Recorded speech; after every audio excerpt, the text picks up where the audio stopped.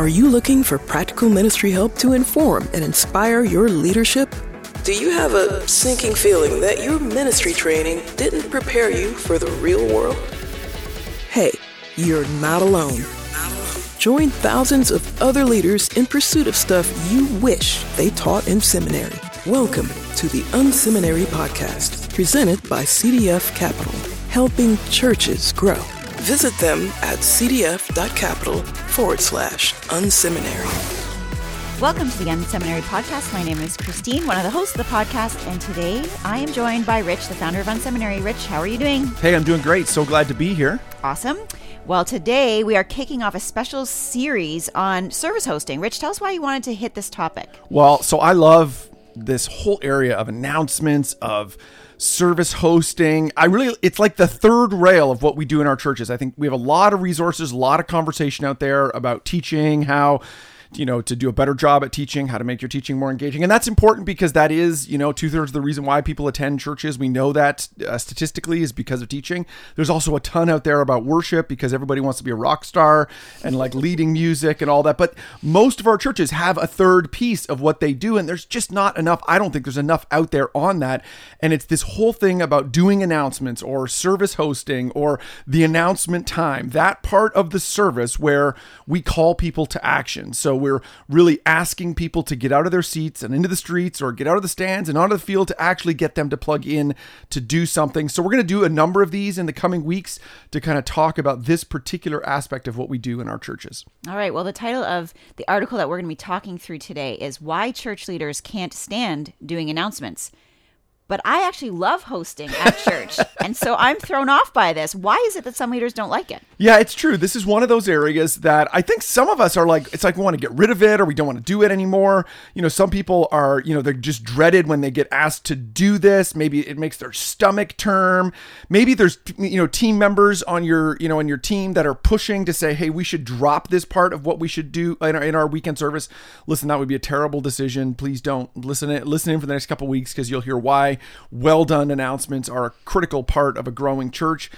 But there might be something wrong with the way your announcements are being done. And so we want to provide you some resources. What I wanted to do was really speak to people who feel like there is pain in this part of what they do. They might be saying, gosh, there's just something wrong in how we're doing it. And so today I'm trying to call out to those people. Do you believe that it's just terrible or you can't stand it or you think there's something broken? We want to talk to you today. All right. Well, let's jump into the article. The first reason that some leaders might not be able to stand doing announcements is because of the laundry list. Yeah. So, we've all seen when someone gets up to host on a weekend, and maybe you've seen this when other people have hosted. Hopefully you don't do this, Christine. And they get up there and then it's like they roll out a giant scroll and you can tell that on that piece of paper, there's like 10 different things. It's a long, boring list of things that somebody gave them to rattle off on a Sunday morning. This is like a terrible practice. You should not be doing it.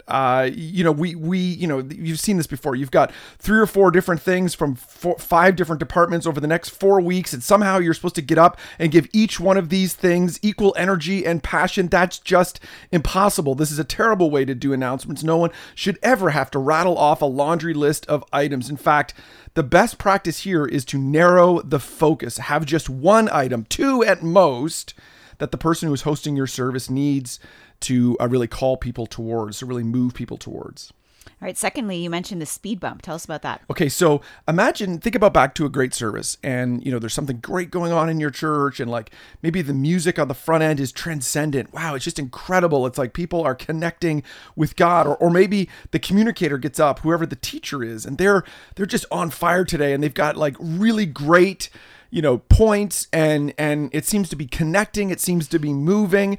Well, then if our announcements are being done wrong, it'll feel like a speed bump. It'll feel like, and then we take this dramatic right-hand turn because there's some problem in the youth ministry that we're forcing all these people in this room to think about. Announcements should connect with what's being said and felt in the service to people's schedule. It's kind of highest calling is that it's the place in the service where we call people to action, where we move them to action. If it feels like a speed bump, you're doing it wrong. Stay tuned for the rest of the month.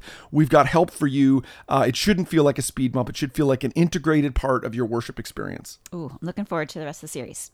Number 3, the weather report. I know you say right away that this is a pet peeve of yours. I have heard you be annoyed by this over the years. The weather report. Okay. So the weather report, this is like a serious pet peeve for me. It is, it's like the person that gets up every time they're doing the announcements and they say, man, it's cold out there today. Obviously in our part of the country, that's what they're saying. Or, wow, it's really sunny outside. Or, gee, it might rain this afternoon. This is a verbal tick. It comes from a good place, like whoever the host is that's doing this. Now that I've said this to you, you're going to notice the people who do this all the time. It comes from a good place. Instinctively, what they know is they're like, I've got to get on the same page as everyone in this room. I've got to get, all of us thinking about the same thing. But the problem is the weather is a boring thing if you talk about it week in, week out. You know why? Because weather is just a fraction different from yesterday in most of our environments. It just kind of, changes a little bit day by day by day. And it's just boring to come back to that time and time again. It's like the guy who gets up, and it typically is guys.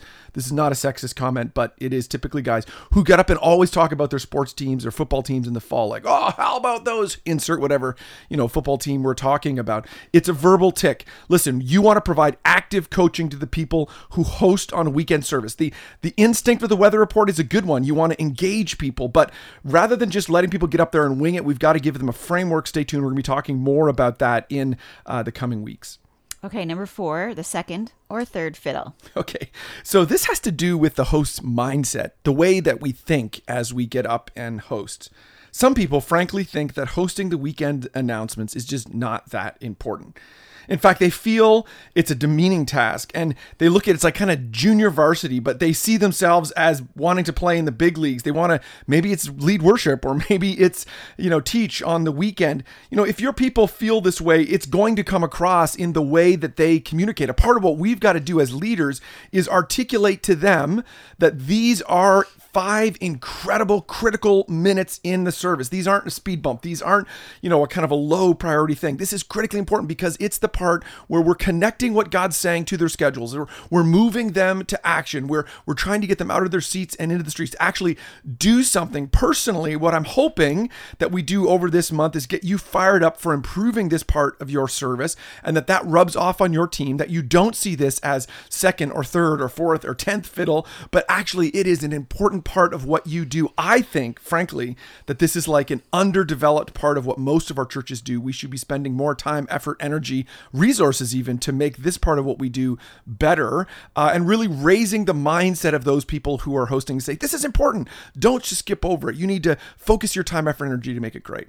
That's good. All right, number 5, the sweaty palms. Okay, so this is like the opposite of what I just talked about. That there are some people that get up and do announcements, and you can tell that they are hating it. They get up there and they have got sweaty palms. A nervous communicator will spread nervousness to the entire audience. True story. This is like a weird tick of mine. I don't know that we've ever talked about this. Whenever I get up and do announcements, or I'm in a stage where I'm speaking, I have to make sure I have like gum so that I feel like I've got to have like fresh breath. You know why? Because I feel like there's this weird part of my mental brain where I feel like I've got bad breath. The sound system's going to spread my bad breath to the entire room.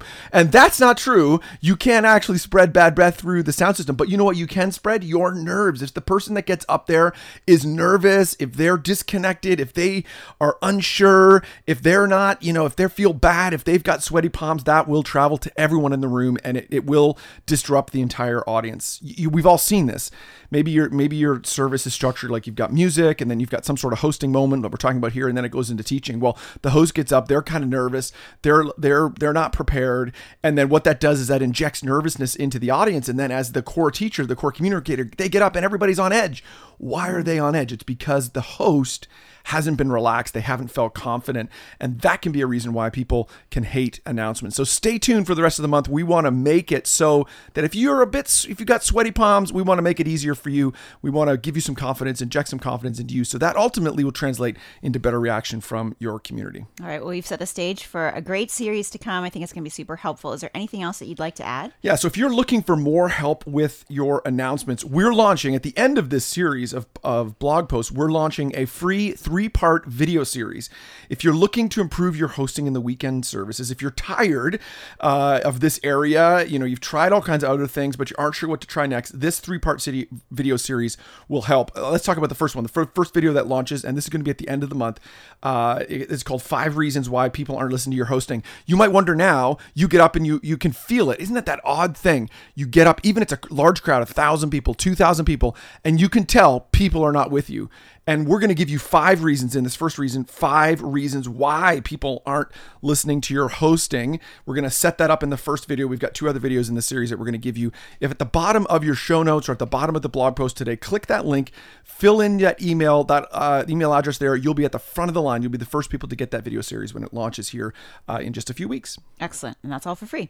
All for free. Doesn't cost you anything. Super helpful. Well, thank you, Rich, and thank you to our listeners. You can find this and other helpful articles and resources at unseminary.com. Thanks for tuning in to the Unseminary Podcast. Drop by unseminary.com for more helpful resources for you and your team. There you will find articles, online courses, and so much more. Unseminary, stuff you wish they taught in seminary. Presented by CDF Capital. Visit them at cdf.capital/unseminary.